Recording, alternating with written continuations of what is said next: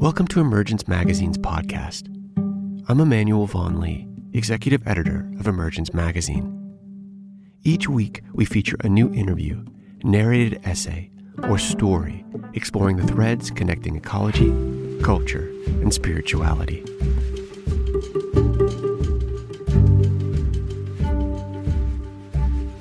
David Abram is a cultural ecologist and philosopher whose work on animism over the last 25 years has been highly influential in the field of ecology. His books include Becoming Animal, An Earthly Cosmology, and The Spell of the Sensuous, Perception and Language in a More Than Human World, and is a frequent contributor to Emergence. I sat down with David to discuss the animism, power, and potency at the heart of the living world. In our current moment of ecological and societal instability, rich with possibility and fraught with potential danger, he calls on us to remember the animacy of our own bodily senses and our inherent participation in the collective embodied flesh of the earth.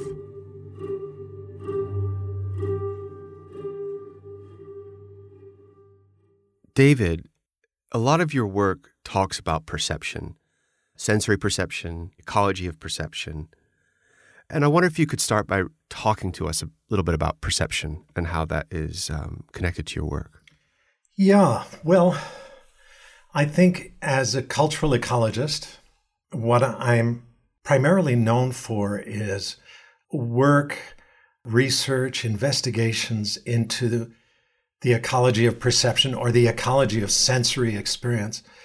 That is, the way the activity of our eyes, of our ears, of our tongue, our nostrils functions to bind our separate nervous systems into the encompassing ecosystem, as though our animal senses actually work almost like a kind of glue binding our individual nervous system into the wider ecology, the wider ecosystem. But I'm also convinced that there are ways of speaking that many of us have inherited from this curious culture into which we were born, ways of speaking that work to stifle or frustrate the instinctive rapport between our animal senses and the animate earth around us. But I'm just as convinced that there are other ways of wielding our words that can encourage and enhance that spontaneous reciprocity between our bodily senses and the earthly sensuous. And before you were a cultural ecologist and writing about sensory perception and the world between the animate and the inanimate, you were working as a sleight of hand magician. So I'm really curious to hear the origins of that. Well, I suppose I just had always a propensity and a fascination for the mysterious, for a kind of dark wonder. I'd always been fascinated with the night and with stargazing, and many things that my friends seemed to take for granted as being deeply ordinary, I found astonishingly weird, like the night sky or even the day sky and the intense blue, that azure color that ripples through my body when I gaze up on a clear day here and wondering why would that color be so intense to us if we've evolved underneath it. For so many million years, you would have thought it'd become a kind of washed out, neutral color to us, a kind of gray. But it's not neutral at all. It's so intense and vivid and brings so many cascades of sensation and feeling and emotion. All of these puzzlements in regard to the ordinary, plain world that surrounds us. I don't know, somehow when a magic shop opened in the next town when I was about 15 on Long Island, where I was growing up, I stepped into that shop and was kind of dazzled by all of these colored boxes and gizmos. And I associated this sense of magic and the creation of magic with the possibility of invoking this kind of wonder, not just for myself, but for my friends, for others around me. And I took up the practice of magic, and I became quite adept at the craft of sleight of hand, and put myself through college working as a sleight of hand magician in clubs and restaurants throughout New England. After 2 years of college, I took a year off and traveled just as a street magician through Europe and the Middle East, then returned to college, finished my undergraduate degree, and took off traveling as an itinerant magician through Sri Lanka, through Indonesia, through Nepal, looking to meet the traditional indigenous magicians or magic practitioners that ply their craft in various village regions. My focus at first was in the uses of magic in medicine, in folk medicine and curing. And I was tracking on this sense that magic, that sleight of hand itself, could be used as a kind of shock therapy, working through the senses to unexpectedly knock a person's organism out of its endlessly reiterated habitual flow or pattern of energetic experience.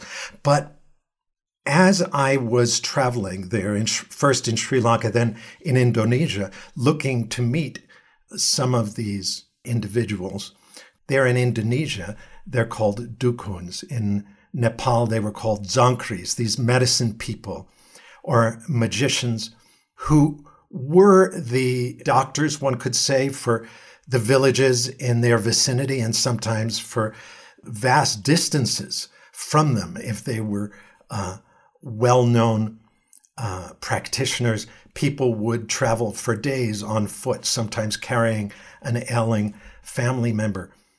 As I got close to some of these practitioners and was invited into their homes and even asked to trade secrets with them, I became more and more fascinated by their relation to the wider earth in their locality. That is, it became apparent that these magicians, first and foremost, functioned as intermediaries between the human community and the more than human community of beings within which the human village was embedded. And by more than human community, I don't mean anything supernatural. I just mean the other animals who walk and crawl or migrate through this terrain, but also the flapping, flying, and screeching folks who squawk down at us as they soar overhead. We're all assumed to be just as alive, just as awake as we two-leggeds were. Even whole forests were assumed to be sentient and have their own intelligence. This kind of experience, this sensibility, which anthropologists at the end of the 1800s and the early 1900s gave the term animism to this mode of experience that assumes that everything is alive, that everything is awake. Well, it turned out that the magicians, as I was coming to know them better, were the intermediaries balancing the relations between the human community and this wider community of powers, taking care that the human gang was never taking more from the land than it returned to the land, whether through prayers, propitiations and offerings, and all sorts of other practices that I witnessed these dukuns and zankris engaging in from morning till night. And it became clear that their ability to heal or cure was a kind of byproduct of this more central craft of balancing the relation with the living land. And how did this experience or realization affect your experience of and relationship to perception, both as a magician, but obviously as somebody who also just had his world expanded? Well, hugely. To make a long story short, I came back to North America and found that I could not take off the ways of seeing, the ways of sensing that had opened in me as a result of living with these bizarre characters, that I had taken on ways of speaking in trying to engage their languages, but ways of speaking that allowed everything its own life. Each object, even the stones, even the walls of a simple cottage, I had taken to allowing these as living, animate agencies or powers or subjectivities in their own right. And I got back to North America and I found I couldn't shake off this way of seeing. So much so that I began to become convinced that this way of seeing is our most ordinary, normal, human way of encountering our world, that in the absence of intervening technologies, our animal senses spontaneously animate the sensuous surroundings. We speak of things catching our gaze, calling our attention, grabbing our focus. And those are all quite precise ways of speaking, because as we're wandering the world, things solicit our attention, draw us into dialogue, a kind of conversation without words. A fallen leaf on the ground calls my attention, and so I slow down to stop and gaze it. And so in my experience, this leaf is not dead, though it's been lying on the ground for days. It has its own agency. It has its own power, its potency. And so it is with everything we experience. So this has become a very basic insight to me, that our bodily senses, left to their own devices, are inherently animistic, that sensory perception is participatory, that the senses are gregarious organs that actively participate in the surrounding terrain, and that when we speak of the world around us as a set of objects or objective mechanical processes, we actually frustrate our senses and force our awareness to withdraw from our skin and from our eyes and our ears, and we climb up into our heads and live in a set of verbal abstractions, because the human animal cannot help but experience the world as animate and alive through and through. Mm. You've also talked a lot about how traditional oral cultures embodied that relationship you just described, that kinship with all beings, and the way of speaking, as you described, that you experienced when you traveled and spent time with traditional magicians and healers in the East, was part of that. But also that, and I think you spoke about this, and talked about this in Spell of the Sensuous and some of your other work, about how the advent of the alphabet and, what you describe as kind of such an ancient technology that we've forgotten it is a technology in its own right, upended that relationship, or began to. So I wonder if you could speak to that a bit. Well, having returned to North America and gotten so bent out of shape by the culture shock of my return, I got to wondering, how could we ever have lost this basic animistic or participatory experience of a world all alive, awake, and aware? And it became apparent that whenever we're speaking of indigenous traditions, indigenous place-based peoples and cultures that live in some kind of rich, relatively reciprocal relation to the surrounding landscapes that they inhabit, that we were almost always speaking of oral cultures, traditionally oral cultures, that is, cultures that have developed and thrived century after century, sometimes millennium after millennium, in the absence of any highly formalized writing system. And so I began to wonder what it is that writing and the written word does to our senses and to our sensory experience of the earth around us. And what is it that writing and literacy does to our experience of language and linguistic meaning? For one thing, it became apparent that different writing systems affect our senses in very different ways. More pictorially derived writing systems like the ideographic script of China or the hieroglyphics of ancient Egypt or of the Mayan peoples. In these scripts, many of the written characters are sort of stylized pictures drawn from sunrise, sunset, humans and human implements, sure, but the human artifacts are interspersed with animal shapes, rain, storm cloud. And so the reader is continually reminded of language's link to the wider, more than human earth. Another thing that goes with that sort of baseline, ordinary human experience of the world is a sense not just that everything is alive, but that everything speaks, that all things have their expressive potency. Although most things don't speak in words, everything is expressive.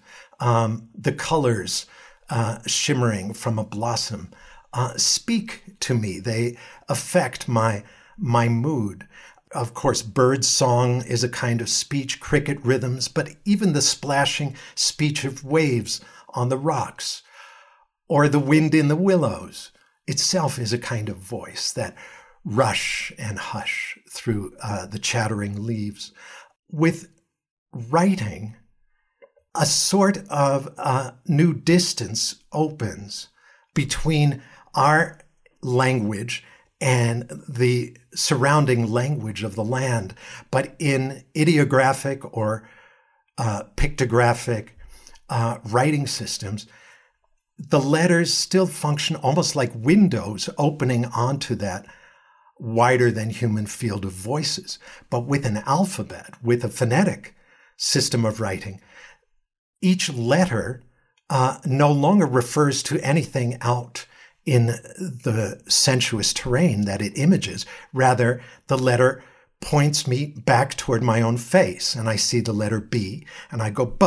I see the letter C, and I go K. That is, each letter now refers to a sound made by the human voice. As we take up phonetic literacy, as we learn to read and write with an alphabet, human language begins to close in on itself. Only as the alphabet comes into contact with a previously oral culture, usually carried by Christian missionaries teaching the good book, only then does that culture get this odd idea that language is an exclusively human property. And the rest of the sensuous terrain begins to fall mute. It no longer seems to speak with 1,000 voices. Rather, humans speak. And the land is gradually coming to be felt as a kind of passive or mute backdrop against which human history unfolds. I mean, you've talked about how this form of technology and, the alphabet and the many forms of technology that were built upon it, are really a very potent form of magic. A very opposite kind of magic that you're describing in the animate, sensuous, alive world, where things are speaking to each other, but a very potent form of magic that kind of keeps us in a grip as you said, looking only at ourselves, and diminishes our capacity for what you describe as radical otherness. And I really love that term, radical otherness. So I wonder if you could speak to that, that magic that the human-created technology embodies and radical otherness. Well, it's been one of the most common misreadings of my work and of my research has been to say, Abram is suggesting that writing is bad and that the alphabet is the cause of all our problems. This is a terrible misreading because I'm a writer and I love the written word and I love to read, and I'm deeply given to the exquisite power of the written word to open wonders. I'm not at all claiming, and this is quite important, I'm not at all suggesting that writing is bad, but rather that writing is magic, and that the alphabet is a very potent form of magic, a very concentrated form of animism. For our indigenous ancestors, one could be wandering through the terrain and have one's attention snagged by a boulder with patches of crinkly black and red lichen spreading on their surface, and you would focus your eyes on a patch of lichen and abruptly hear the rock speaking to you. Well, that's not so different from us waking up in the morning, walking to the kitchen, opening up the paper, and focusing our eyes on a few bits of ink on the page. And suddenly we hear voices and we see visions of events happening in the White House or in Iraq. We focus our eyes on these ostensibly inanimate bits of ink on the page, and we hear voices, conversations unfolding between people on the far side of the world. This is animism, folks. It's an intensely concentrated form of animism, but it's animism nonetheless, as outrageous as a talking stone. But we just do it with our own scratches and scripts. Our oral ancestors were doing the same thing with bent twigs, tree forms, leaves, cloud shapes, animal tracks. Everything in the surrounding terrain was speaking to us with this new, very concentrated form of animism. It only speaks with a human voice. And the words that we experience as we read are human words. So again, the alphabet closes us into a space of exclusively human meaning and verbiage, while the wider, more than human terrain doesn't seem to speak at all. And in that sense, this new, very concentrated form of magic that we call the alphabet makes possible the forgetting of the lives and perspectives of all the other animals, of the plants, of the mountains and rivers. It doesn't force us to forget these other beings, but it makes possible that we begin to neglect them. So I'm not saying writing is bad. I'm saying writing is a magic, and only when we recognize it as such can we use it responsibly. If we don't recognize writing as a very potent magic, that is, as something that has much more than rational effects upon our experience, if we don't recognize it as a magic, we tend to fall under its spell. The word spell has that double meaning, both to cast a magic within the world, but also simply to arrange the letters. But those two meanings were once one and the same, because to learn to read with this new magic was to cast a kind of spell upon our own senses. You spoke about a forgetfulness that can be a direct result of this form of magic that encloses us upon ourselves. But you also have talked a lot about a forgetfulness connected to some of the most kind of primal elemental forces of creation, like breath, and that even our understanding of the root of the words that describe breath have been forgotten. And interestingly, there's a connection there between the forgetfulness of breath and the power of breath to kind of a desacralization of the living world. Oh, yes, hugely. But there again, it's very helpful to notice this simple difference between a literate culture and an oral culture. For deeply, traditionally oral cultures, human language is what I am doing now. It's speech. It is spoken speech, and speech is recognized the world over to be nothing other than shaped breath. That is, we only speak by inhaling some of this invisible medium of air, taking it into our lungs, and then breathing it out. And as we breathe out, we shape it with our tongue and our lips and our palate, and we let it vibrate a couple folds in our throat. And we sound our words out into the world. I don't know if folks have noticed this, but we only speak on the out-breath.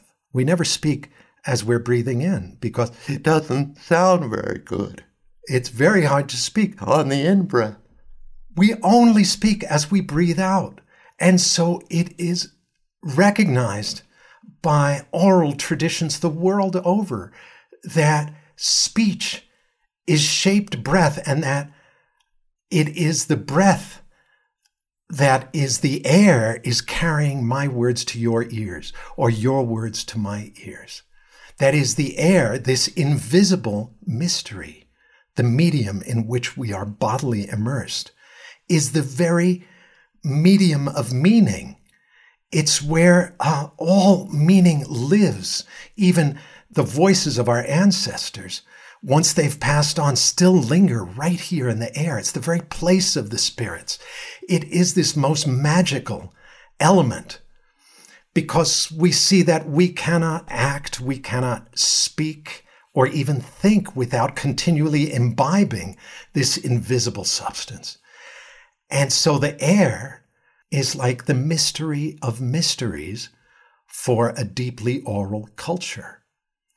It's not by chance, then, that the words for spirit, the word for psyche, the words for the soul or anima. I mean, spirit, our word spirit, comes from this old Latin word spiritus, which originally means a breath or a gust of wind.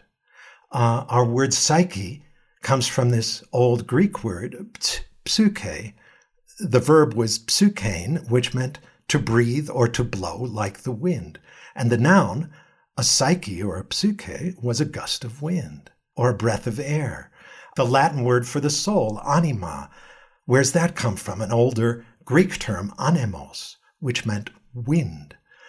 Even such a scientifically respectable word as atmosphere displays its origin in the source of the Sanskrit word Atman, which means soul.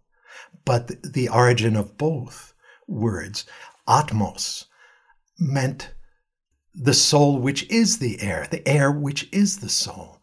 In fact, if you take the words for mind or spirit or soul in any language and trace them back to their oral origins, you'll find at least one of those words that names the air, the wind, or the breath as the very body of that mystery we call mind, soul, spirit. I mean, it's interesting that, now in the midst of climate breakdown, we're faced with the realization that we are changing this mysterious substance of creation, the air that we breathe. And there definitely seems like a direct correlation, I think you're suggesting it, between our distance from the sacredness that was present in our relationship with breath, with the air, in oral cultures, indigenous cultures, and in spiritual traditions for millennia, with our kind of comfort with treating the air as a dump site. Yes, exactly. Of course, in showing these or reminding us of these deep ancestral links between spirit and wind, I'm not in any way trying to reduce the mystery of spirit to the wind, but rather to expand our sense of the wind and the breath and the air as something irreducibly weird and richly mysterious and deeply magical and filled with meaning, this meaning-filled plenum in which we find ourselves bodily immersed, from which we drink steadily to fire our hearts and our awareness. It does seem to me that one very interesting way of looking at climate change is to recognize that climate change is the simple consequence of forgetting the holiness of the invisible medium and beginning to treat it as just empty space. Because it's invisible, we have, in the modern context, come to assume that there's nothing very meaningful there. We can't see it. So it's just a void. And so it's a perfect place to toss everything we want to avoid. All the toxic byproducts of our industries, we can just toss them into the invisible air, and whatever dissipates as smoke and dissolves into the invisible, we think out of sight, out of mind. We've been treating the air as a convenient dump site or an open sewer for our industrial wastes. Climate change is the simple consequence of forgetting the holiness of this mysterium in which we're bodily immersed. A couple of years ago, you wrote a piece for Emergence called Magic in the Machine, where you made the connection between the alphabet and more modern forms of technology, specifically GPS, and how this has, in the last decade, when it's become ubiquitous, fundamentally changed how we relate to our surroundings and altered, as you described, as our capacity to orient in the world. So I wonder if you could talk about the importance of orienting ourselves and what is lost when it's replaced by this technology. It's a great question. We have almost voluntarily been giving up or forfeiting so many of our most basic animal instinctive bonds with the earth. And perhaps the most basic of these is our ability to orient in space, something we're all born with that enables us to know just which way we're facing and to feel in the distance where our home is and be able to make our way there. The body is always in a subtle interaction and engagement with the large, vast body of the earth itself. And our orienting ability is the signature of that. When we begin to use smartphones and then unthinkingly avail ourselves of the GPS that just happens to come with our smartphones, and we start using that to orient first when we're driving in a strange city, but it makes things so simple that we start using it even in our hometown when we're not driving, but just wanting to know where we are when we're out wandering, or even when we're off in the woods, because we now take our smartphones in our pockets because they have these other great gizmos like cameras and such with them that we kind of want to have nearby. And then why not use the GPS? But how sad this is that we suddenly lose the very possibility of being lost and the intense heightening of our bodily senses that comes with being lost. GPS short circuits that instinctive rapport between the human body and the sensuous terrain. And by putting it out of play, I think we lose so much of what is most basic to being not just a human, but to being one of the animals. It's something that is largely unconscious in us, but when we're no longer relying upon it, it goes deeply dormant. And I think that's a great sadness. In the last few months, there's been, a shift for all of us as we adjust to this pandemic. And in the first few months when so many of us were under lockdown, we were limited in connecting with other humans. And you wrote a piece, an op-ed for the magazine about this and the opportunities that were also present at this time to, as you described, while this plague enforces a temporary distance from other humans, there is no reason not to lean in close to other beings. That in some ways, there's an opportunity for reorientation that we didn't necessarily have before because we were moving around so fast. Our lives are so busy. We're engaging with everything that this life is. But we miss out on, slowing down and connecting, and there's an opportunity there. So what if you could speak a bit to that and this opportunity at this present moment? Well, I think one of the great gifts of the pandemic, not to minimize any of the very painful losses that it brings, particularly of lives that are very close to many of us, but one of the great gifts is that it's forcing us very viscerally to recognize the deep reality of the physical world, the biological world, the world our bodies have always been a part of. In recent decades, we've gotten so caught up in the magic of our machines and the digital screens and their dazzle upon us that it's led many of us to feel like we are somehow divesting ourselves of our bodies and taking on a more subtle virtual existence, spending so much time in virtual spaces and virtual worlds. And yet the pandemic is teaching us, is forcing us to notice that however much time we spend in these virtual spaces, we wouldn't be spending any time anywhere if we were not first on the ground, gulping air, eating food, and that our life is utterly entangled with the life of the other beings around us. Other humans, yes, but other plants, hugely. I think it's returning us to the immediacy of the intimate, subtle spell of the local earth.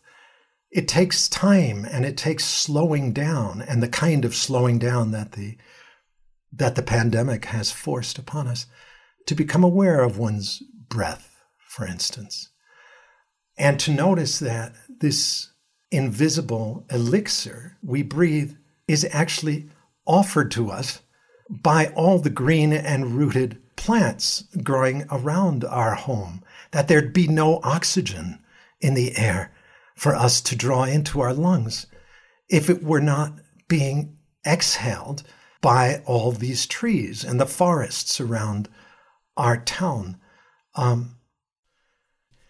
It's a chance to actually apprentice ourselves to the weirdness of our particular locale, to learn the bird songs that are most common in our vicinity, or to begin to commit to memory the patterns in the bark of the different trees and learn to identify those different trees in our locale, or perhaps the different cloud shapes that sort of thicken and then dissolve within the blue sky of our bioregion.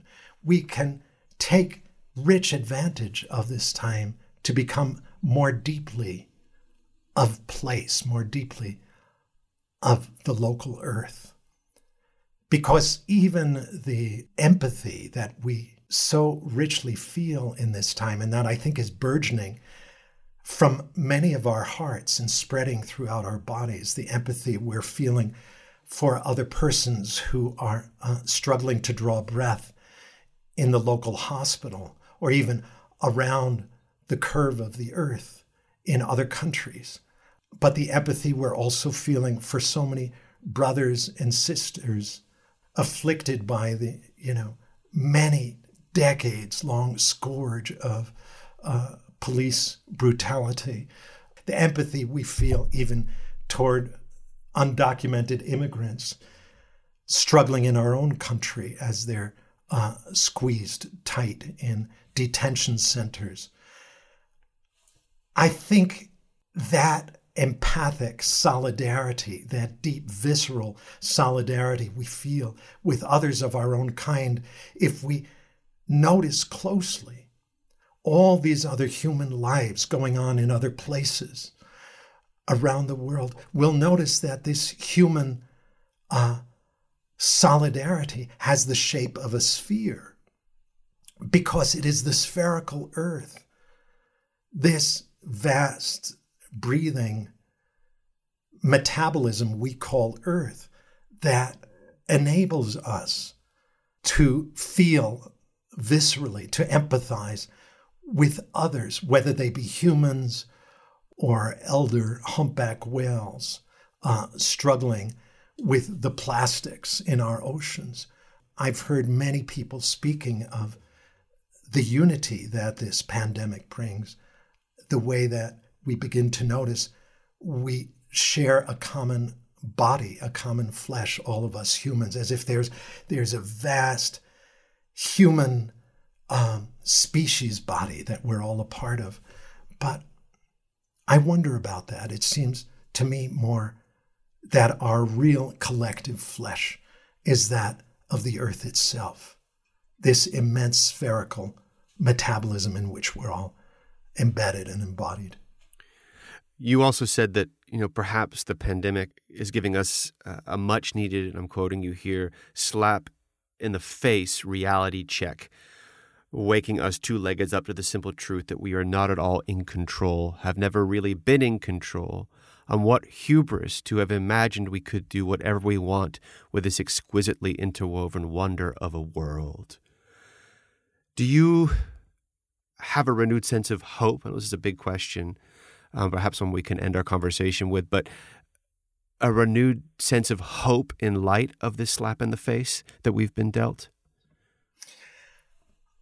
I suppose in some ways, hope is growing in me, because it's been amazing news to realize that the gears of this mega machine could actually grind to a halt, and that voluntarily we could pause this massive winner-take-all economy when we felt the imminent danger of this plague pouring through our communities and our cultures.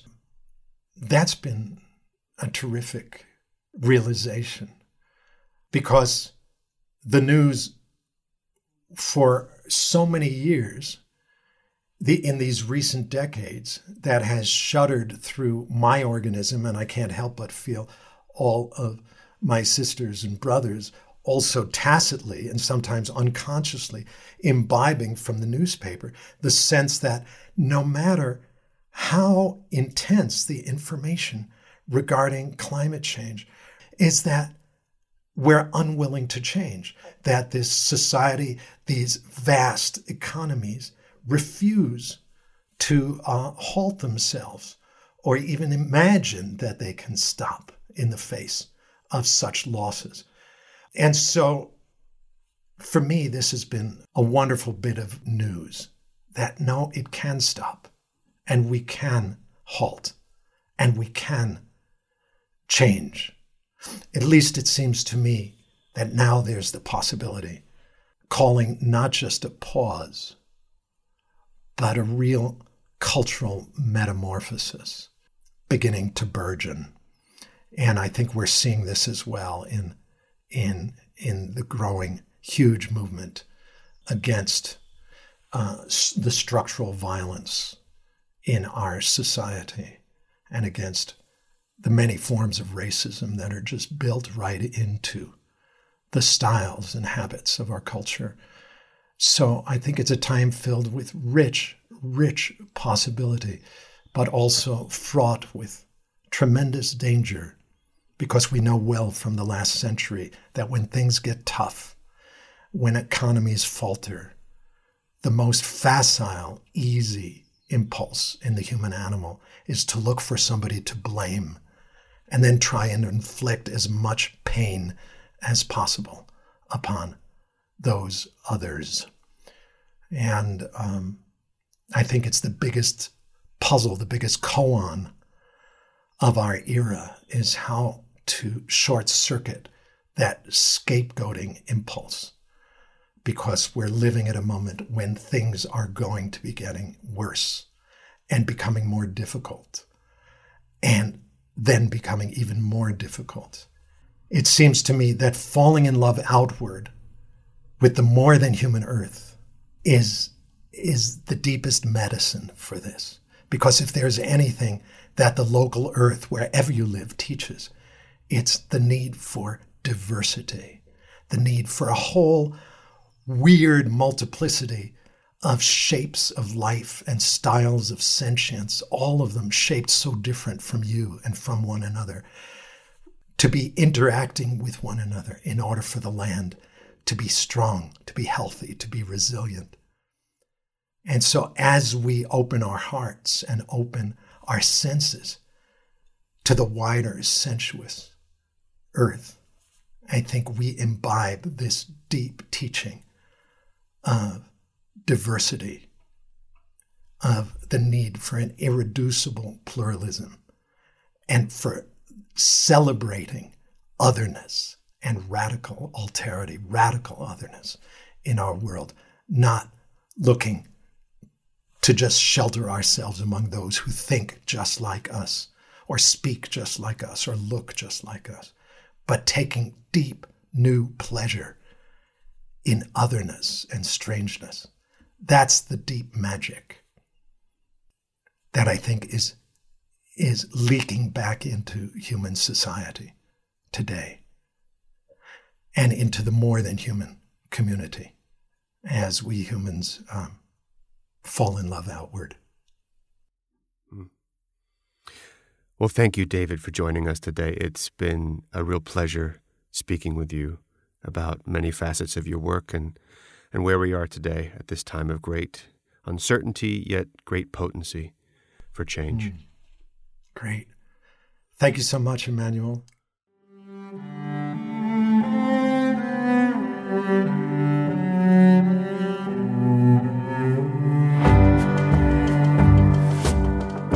Emergence Magazine is an initiative of Kalliopeia Foundation. Our original essays, in-depth interviews, films, and rich multimedia explore the threads connecting ecology, culture, and spirituality. Our theme music is composed by H. Scott Salinas. You can subscribe to our podcast wherever podcasts are found, including Apple iTunes, Spotify, Google Play Music, Stitcher, and TuneIn. To subscribe to our newsletter and check out more of our stories, visit emergencemagazine.org.